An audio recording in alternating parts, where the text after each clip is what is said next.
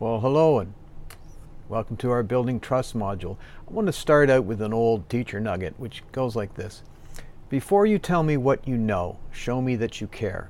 And that's central to all good forms of leadership, is that people really do need to have a sense that you care about them. And the sort of people that make the best leaders come from what we call the light triad. The light triad has these three characteristics. One is in a general faith in humanity, that you generally speaking believe most humans are good people. Another thing is called humanism. That's another part of it, and that's the belief that people across all spectrums are deserving of respect and appreciation.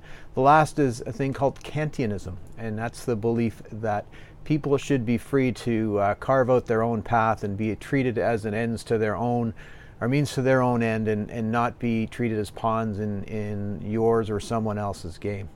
And the people who score high in the light triad, they tend to be more intellectually curious, and they're very secure in their attachment to other people. They tend to demonstrate a high tolerance for other people's perspectives. They don't lose their mind when they're confronted with ideas that don't agree with them.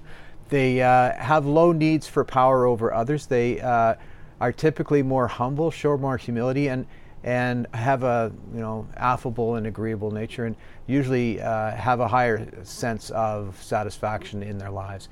The dark triad types, and the reason we bring this to you now in the trust building is that as you build up your leadership skills, you're going to bump into some people that simply aren't going to lead like you didn't take the courses you did. And the dark triad types tend to gravitate towards senior leadership roles, and they can be extremely manipulative and autocratic, and they oftentimes will fool a hiring or a promotion committee because they come across as the only thing or person that can save the organization from itself. And the characteristics we see in the dark triad are things called psychopathy, Machiavellianism, which you may recall from the political implications of that, and narcissism. The people who show psychopathy in the dark triad, they tend not really to have any sense or any care towards the effect that they have on other people. They completely lack empathy. They can be superficially charming, but typically they don't have any real friends or have very few of them. And they will also, they'll follow their plan without any sense of thought for the consequences that their plan may be having on others. The narcissist, these folks, they think they're superior to others, and they certainly believe that they're entitled to all of the attention and validation and accolades that are coming their way.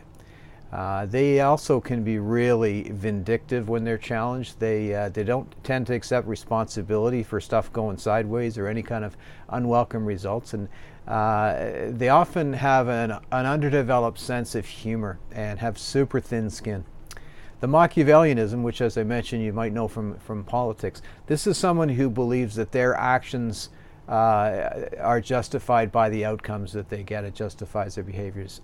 They are oftentimes exploitative bullies of the highest order, and they view their coworkers and their subordinates as dispensable resources. So it's really important you get an eye for those folks. They tend to show up in the public safety sector and at the top of boardrooms as well. So the employer has an obligation when we talk about building psychologically safe workplaces. The employer has an obligation to screen these people out prior to employing them. And if you already have them in your organization, it's, in spite of how well they might interview, it's a really costly mistake to promote them and put them in positions of power. So, and this responsibility falls to the human resources folks, service boards that select chiefs, municipal councils, at the very even at the highest end. They still have an obligation to provide a safe,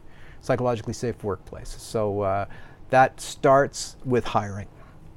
I'm going to talk about servant leadership, and servant leadership runs through our program in terms of the value system that we're hoping you're going to subscribe to. And there are 10 traits of servant leadership. I'm going to read them to you so don't miss any. One is empathy. One is listening, healing, awareness, persuasion, conceptualization, foresight, stewardship, commitment to the growth of people, and building out a sense of safe community. So I want you to have a good look at this video on servant leadership, because even if you're a gifted visionary, people simply will not follow you if they don't trust you. In this video, I'm going to be talking about the 10 principles of servant leadership. Listening, empathy, healing, awareness, persuasion, conceptualization, foresight, stewardship, commitment to the growth of people, and building community. So without further ado, let's do. My name's Jonathan Sandling. If you're new to my channel, welcome. If you're returning to my channel, welcome back. Servant leadership was first proposed by Robert Greenleaf in 1970 in his book entitled The Servant as Leader. And what better way to define servant leadership than to use Greenleaf's very own definition? Servant leadership is a philosophy and set of practices that enrich the lives of individuals, builds better organisations, and ultimately creates a more just and caring world. Servant leadership completely rethinks the hierarchical model of leadership and turns it on its head. The traditional hierarchical model of leadership sees the leader at the top of the pyramid in a position of authority and power, whereas servant leadership flips this concept upside down, placing the leader at the bottom of the pyramid in a more supporting, serving position. And as Martin Luther King Jr. said, anybody can be great because everyone can serve. And Greenleaf proposed 10 principles to help people become effective servant leaders.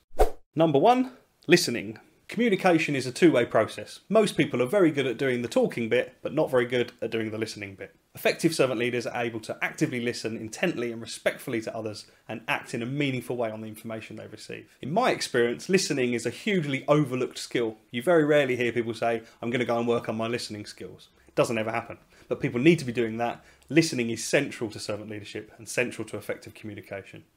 Number 2, empathy. Servant leaders are able to effectively empathise with others. And empathy in leadership can be quite a complex topic, but in the context of servant leadership, it's ultimately about getting to know your team. What are their strengths and weaknesses? What are their likes and dislikes? What motivates them? Servant leadership is all about serving and supporting. So the better you know your team, the better you can serve and support them. Number 3, healing. We're not really referring to healing someone physically from an illness, we're talking about healing on a more holistic level. And this can be achieved through coaching, mentoring, and a more relationship-orientated leadership style. People will experience difficulties in work and outside of work, which create stress and anxiety and make their lives difficult to manage. Servant leaders have the ability to identify these issues and provide healing through creating positive work environments, creating value for employees, making people feel valued, and giving people the tools they need to succeed. Number 4, awareness. Having a good awareness of yourself and others is a quality that is often seen in effective servant leaders. Understanding your own strengths and talents and your own weaknesses and areas for improvement is essential for your own personal growth and development as a leader. And the same goes for understanding the strengths and weaknesses and talents and areas for development of your team, both as a collective team and as individuals within your team. Awareness also extends to the wider culture, environment, atmosphere that's occurring in the workplace or in the area you're leading.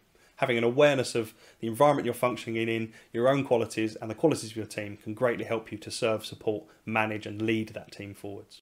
Number 5, persuasion. A key feature of servant leadership is that they gain followers through persuasion and collaboration, as opposed to other styles of leadership which are more associated with power, authority and coercion. In other words, a servant leader would want people to want to follow them, not feel that they have to follow them. This ensures that everyone has a true, sincere belief in the vision and the future ambitions and objectives of what is trying to be achieved.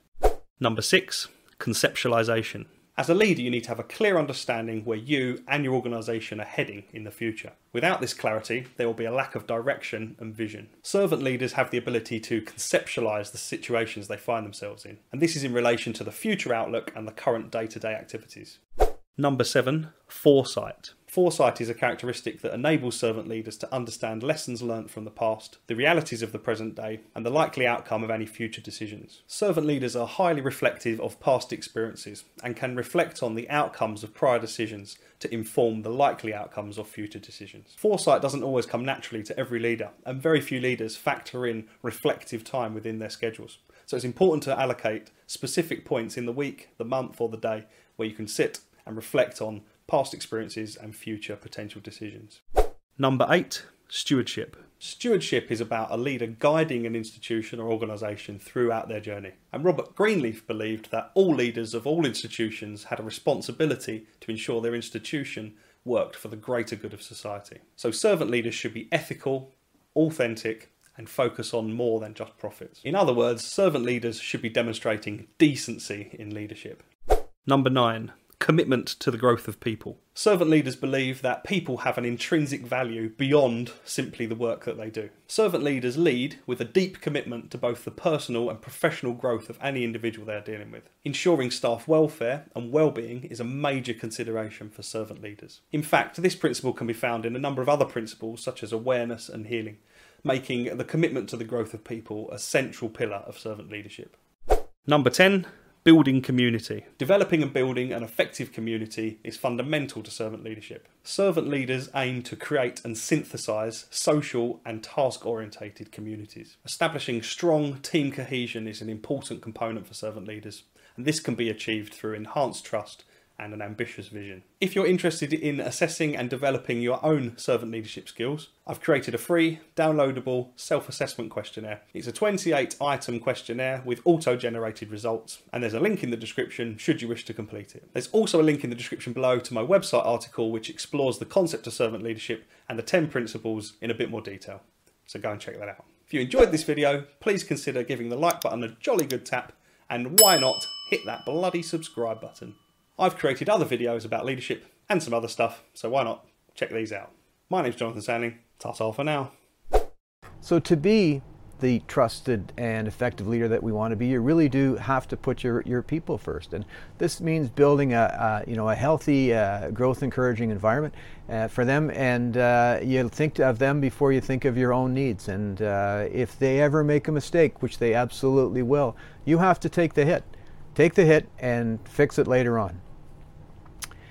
We talk oftentimes in communication skills and how to provide feedback about praise in public and scold in private. And that's an old chestnut from the previous century. And for the most part, that's completely true. There is one exception, though, and this is where you see bullying or harassment happening in the workplace, and it happens right in front of you. You need to act quickly and you need to act loudly. The thing we need to do is protect the victim. So you move the harasser, not the victim. Move the harasser to a spot that's safe for the victim. Okay? And get your supervisors and HR involved in this thing, because you absolutely can't handle this whole deal yourself. And bear in mind too, you're going to need to have some notes on this, and you're going to want to start them right after you're done this. So once HR is involved, you need to be realistic in your expectations that once HR is involved, the needs of the injured worker will become a very distant second to protecting the liability position of the employer. It's just the way the system's designed. So the reason I mentioned loudly is if you speak loudly and act in a forceful manner, this could be the only social justice that the injured party ever gets. They may never get the apology that they're owed. They have very little say in the outcome, but they will be able to say, for one brief moment in time, somebody stood up for them and said, no more. So do it. It's the right thing to do. I want to talk to you about investing in your people. And one of the things that I found is that sometimes it's the hardest part of leading people is really being fair to people that you don't actually like, or people whose behavior makes it harder for you to like them. And you do need to try to take the time to understand people well enough to be fair with them. And being fair doesn't mean treating everybody the same. It means being equally fair with everyone. So one of the things you can do over the course of a day, a couple of days even, when they're new around you, is find out where they grew up. What country are they from? City, town, even parts of cities can tell you a lot about where people are from. If they grew up in a mining town, their worldview is probably different than if they grew up in a community where a government was the primary employer. That's important stuff. Find out about their parents. Find a little bit about what their parents did for a living or do for a living. We learn our politics at the kitchen table, and you can find out a lot about where people are coming from what they were exposed to as children. And have a look at what that relationship's like now. Are they estranged from their parents? They have regular contact with their parents? This is important in a couple ways, but one of the most important is if they're estranged from their family, if they get into a position where they're struggling, they may not have a support system that's readily available, and you may find that it falls more to you as a supervisor than you might think it should. But the more you know these things, if you can find out just these few little bits about people, I find that it helps you be able to at least be fair to them. So we want to remember too that the whole nature of leadership is that leaders have followers, and again, people only follow the people that they believe have their best interest in mind. So I want you to take a very close look at this video from the lovely Brené Brown. It's about braving. It's an acronym for how to conduct ourselves in building trust. We teach this to our peer support folk, but it's equally important as a leader to conduct yourself in a way that fosters trust. Have a look. What is trust? What do we talk about when we talk about trust? Trust is a big word, right? To hear I trust you or I don't trust you, I don't even know what that means. So I wanted to know, what is the anatomy of trust? What does that mean? So I started looking in the research, and I found a definition from Charles Feltman that I think is the most beautiful definition I've ever heard. And it's simply this: trust is choosing to make something important to you vulnerable to the actions of someone else. Choosing to make something important to you vulnerable to the actions of someone else. Feltman says that distrust is what I have shared with you that is important to me is not safe with you. So I thought, that's true. And Feltman really calls for this, let's understand what trust is. So we went back into all the data to find out, can I figure out what trust is? Do I know what trust is from the data? And I think I do know what trust is. And I put together an acronym, BRAVING, B-R-A-V-I-N-G, braving. Because when we trust, we are braving connection with someone. So what are the parts of trust? B, boundaries. I trust you if you are clear about your boundaries and you hold them and you're clear about my boundaries and you respect them. There is no trust without boundaries. R, reliability. I can only trust you if you do what you say you're going to do, and not once.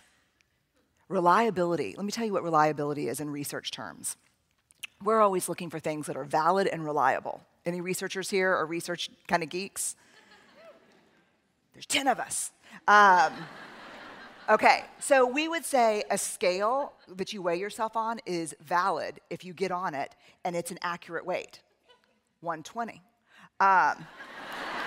Okay. So that would be a very valid scale. I would pay a lot of money for that scale. So that's actually not a valid scale, but we'll pretend for the sake of this. That's a valid scale. A reliable scale is a scale that if I got on it 100 times, it's going to say the same thing every time. So what reliability is you do what you say you're going to do over and over and over again. You cannot gain and earn my trust if you're reliable once, because that's not the definition of reliability.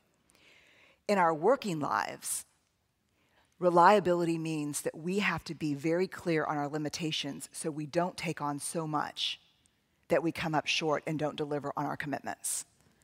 In our personal life, it means the same thing. So when we say to someone, oh God, it was so great seeing you, I'm gonna give you a call and we can have lunch. Yes or no? No. It was really great seeing you. Moment of discomfort, goodbye. Right? But honest. So B, boundaries. R, reliability. A, huge, accountability. I can only trust you if, when you make a mistake, you are willing to own it, apologize for it, and make amends. I can only trust you if, when I make a mistake, I am allowed to own it, apologize, and make amends. No accountability, no trust. V, and this one shook me to the core. Vault. The vault. What I share with you, you will hold in confidence. What you share with me, I will hold in confidence. But you know what we don't understand? And this came up over and over again in the research. We don't understand the other side of the vault. That's only one door on the vault. Here's where we lose trust with people. If a good friend comes up to me and says, oh my God, did you hear about Caroline? They're getting a divorce. And it is ugly. I'm pretty sure her partner's cheating. You have just shared something with me that was not yours to share. And now my trust for you, even though you're gossiping and giving me the juice, now my trust for you is completely diminished.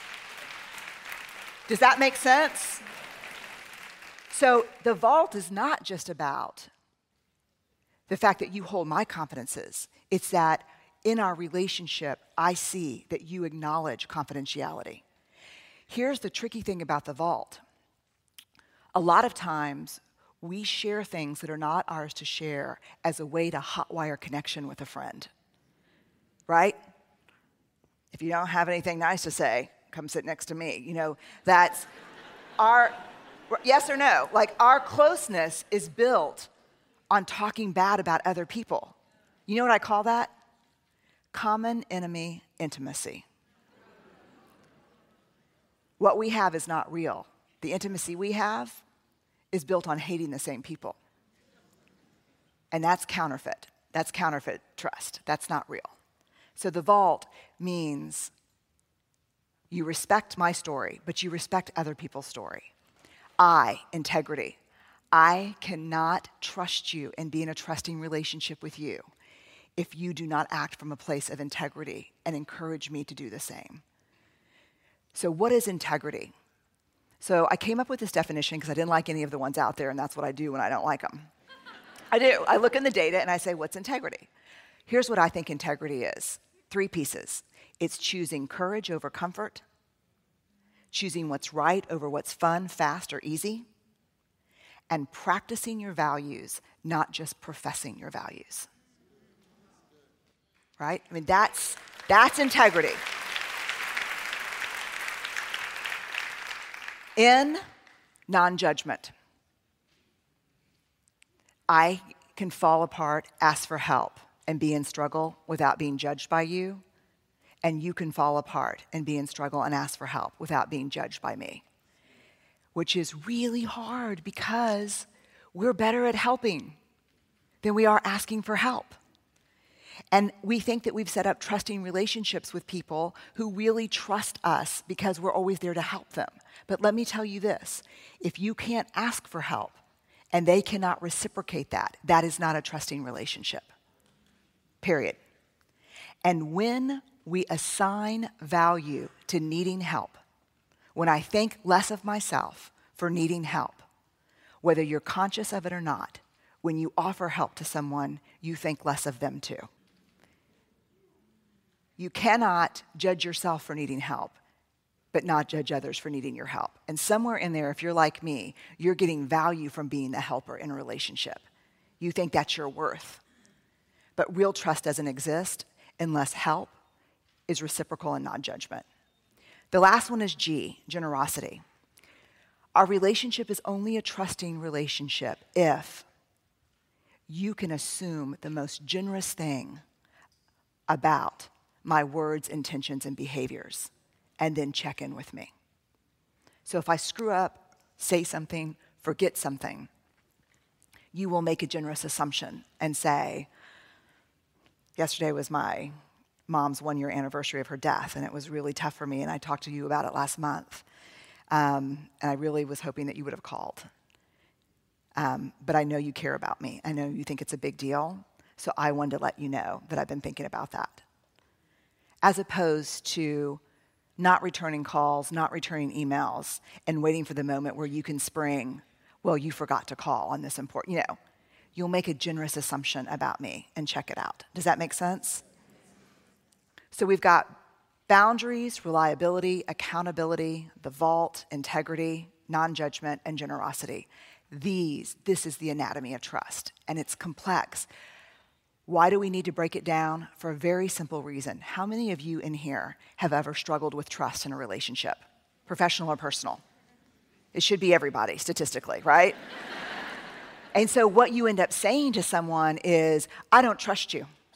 What do you mean you don't trust me? I love you. I'm so dependable. What do you mean you don't trust me? How do we talk about trust if we can't break it down? What understanding trust gives us is words to say, here's my struggle.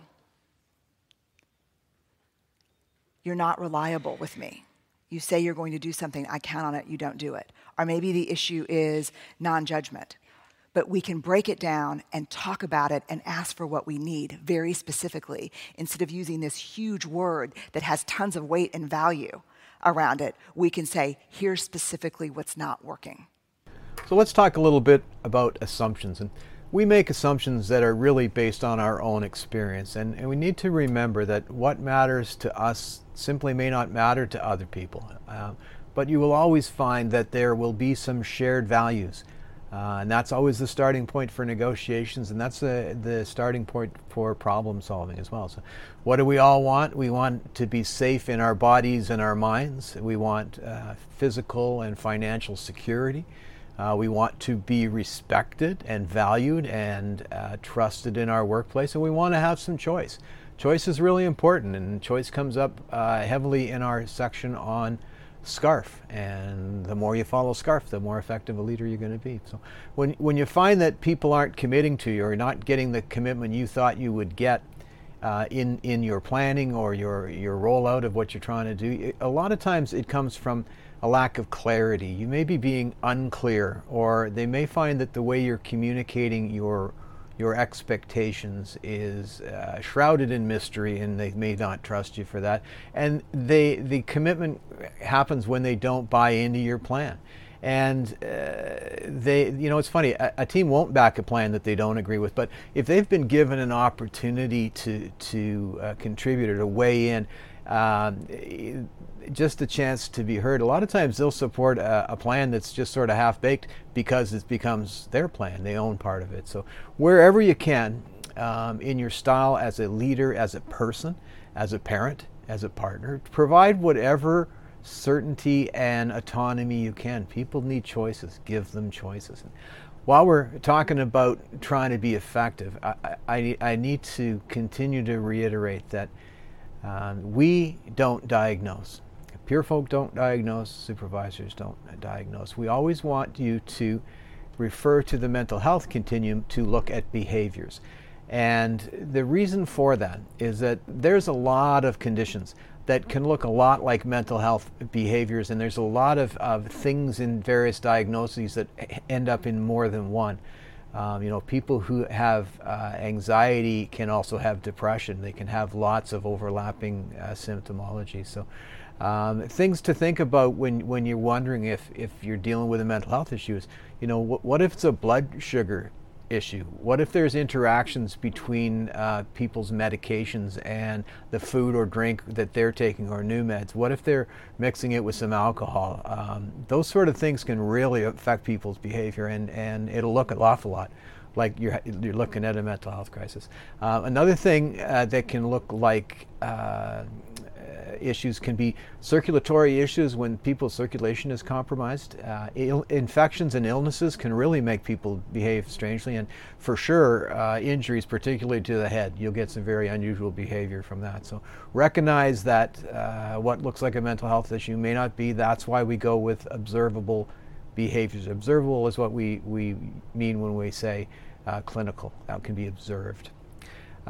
You will bump into some anxiety issues and anxiety disorders, and there's a lot of language around it. You have to be a little bit careful because once we start labeling, we're looking for trouble. But you will contact people who have some form of panic disorder, the thing called obsessive compulsive disorder, which we're going to talk about a couple of times today. We have a thing called generalized anxiety disorder, or GAD. You'll hear about that. People have specific phobias. Phobia is a term that's used a lot. It means irrational fear, but some people's fears are very irrational. Then we have a thing called social anxiety disorder, and then post-traumatic stress disorder has historically been considered in the spectrum of anxiety disorders, but now is more recognized as an injury. I happen to have an operational stress injury from my time as a firefighter. So. The mental health continuum reminds us that we're not qualified to diagnose any specific disorders, but you can certainly observe behaviors and sort of line them up with that mental health continuum. And there is a copy of that in your student handbook. And I'll give you some examples of behaviors that you're going to see that you might ring you some bells. If you have young people in your life and you're reading the Winnie the Pooh stuff, which stands up remarkably well for stuff that's 100 years old, the characters in Pooh all have diagnosable mental health issues. And Winnie the Pooh has an eating disorder, and he also exhibits addictive behaviors. Eeyore has a persistent depressive disorder and a thing called dysthymia. So he has also what you would call a generalized anxiety. Piglet is extremely anxious and he has anxiety disorder. Rabbit has obsessive compulsive disorder. They say that Owl has dyslexia and narcissism. And Tigger, my old favorite, has ADHD and he is inclined to risk-taking. And those things are attached to the potential for a bipolar circumstance because he has large mood swings. There's also some people that think that Tigger's exhibiting drug-seeking behavior. I don't know. He's always been my favorite. And the other one to think about is Christopher Robin, who exhibits classic schizophrenia. And schizophrenia in his case because he lives in an alternate universe of the 100 Acre Wood. His reality is those characters and what they do together. But, you know, that takeaway from the Winnie the Pooh stuff and the takeaway for you as a leader is check out each story. They include Eeyore, who's kind of a drag. They include Eeyore in all of their adventures, and they always work together to solve their challenges. That's the big takeaway, and that's really what we want to do. So now I want to talk for a minute about establishing a relationship with a mental health professional. You should be seeing somebody a couple of times a year, and those people should get to know you. The purpose for seeing a mental health professional when you're in the yellow is so that they see what you're normally like. Don't wait till you're a complete mess and go and see them in the red, because then they have to unwind a bunch of stuff. Look at that relationship like every other professional relationship that you have, you know, and be open about it. You know, don't shy away from your relationship with your mental health professional and look at them like you would your dentist or your lawyer or, you know, anybody else that you would go to for services that you can't provide for yourself. And now we're going to talk about concurrent disorders and substance use. It's important to do this simply because the language needs to be correct, and you want to ensure that you're using the proper language when you're navigating this stuff. So a concurrent disorder is a diagnosable mental health condition that is being self-treated by its owner. Now, that doesn't mean that they have a diagnosis. It just means that they are diagnosable and they are trying to work it out themselves. And of course, it amplifies the condition because the things that they're doing, they simply don't work. The most common of these disorders is alcohol and anxiety. So people high in anxiety will take alcohol to try to make them less fearful. We see a lot of alcohol use and depression. And another one that we're seeing more and more of, especially among young people, is cannabis use and schizophrenia. So be aware of the language, it's important. We talk about drug use and addiction. And the generally accepted language choices around this is that we call use the use of a product without any adverse circumstances or any consequences. So some people can use certain drugs, you know, weekly, monthly. It doesn't affect them in any meaningful way. We call it abuse when people continue to use a product in spite of negative consequences. So that can be things like legal problems or, you know, getting arrested or health issues, performance problems at work, declining relationships. When those things start happening and you're still using, that's an indicator of abuse, and that means it's time to act.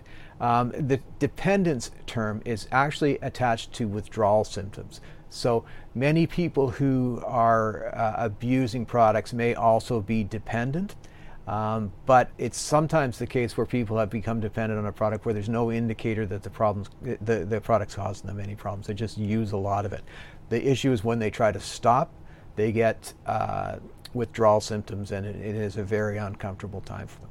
And then the term addiction is what we use to apply to people who are dependent and have that withdrawal when they stop using, but they have cravings for access to the product and changes to their brain chemistry. It's really important to have an open mind and open heart about addictions. It's an illness, and we've been very judgy in the past about people with addictions, and we need to be more open, a little kinder.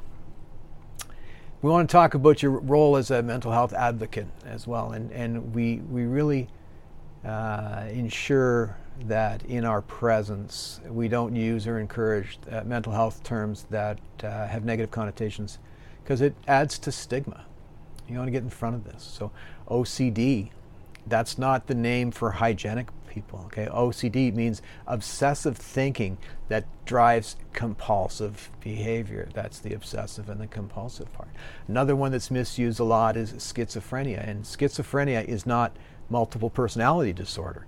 It's a separation or schism from reality.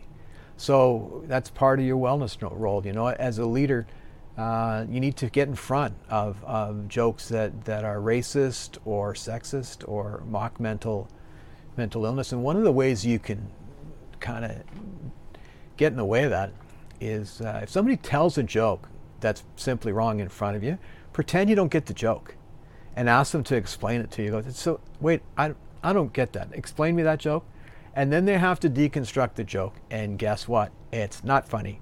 And they won't do that anymore. But you were able to do that in a way that showed support in the area for people who are struggling. And it's a nice little technique. You should try it. The other thing I want to talk about is humor a little bit. You have to be careful with humor. We talk about people in a state of decline having changes in their sense of humor and also times in their hygiene. But you know, as a helper, if you have an underdeveloped sense of humor, or your sense of humor is kind of mean or wrong or misguided, it can really cause a lot of trouble and really alienate people and get in the way of connection. The reverse of that's also true. You know, sharing a laugh with somebody can really build a bond, and you know, there's people who are just at work just for the laughs. You know, there are lots of them. So be mindful of the purpose and the role of humor in what you're doing. And as long as it's appropriate humor, we want to encourage it, because if people can laugh, it stimulates the vagus nerve, it gets a little reset, people feel better. Laughter builds connection, and it's something that as a leader, if you're careful about it, you can do more of it. Having said that, racist and sexist humor cannot stand. You got to get in the way of that. And, you know, we talk about language choices, and it's okay if the people you with use some salty language. If you use some salty language, it can tend to sort of humanize you. If you watch a Tony Robbins session, he can get pretty spicy in his language, but people find him more accessible and approachable because he talks like they do. So don't overdo it, but bear in mind that people will connect better if they feel like you are someone who understands them in your language choices. I want to make a note now on how it is that we're communicating, and how our approach to others can cause anxiety or amplify it, and creating fear circumstances. And that can be done environmentally. It can be done with clothing, uniforms, language choices, body language, all of that stuff. We have to always be mindful that we are always communicating. Someone is always watching, and we are always communicating. And if you remember that 40 to 50% of the people you're coming in contact with are struggling, 40 to 50%. You add up the anxiety and depression numbers and some other stuff, and you're in a 50 percentile. if you bear in mind that 50% of people are struggling, if you go ahead and approach people assuming that they have got something going on that's working on them, it helps to remind us to be kinder and more patient.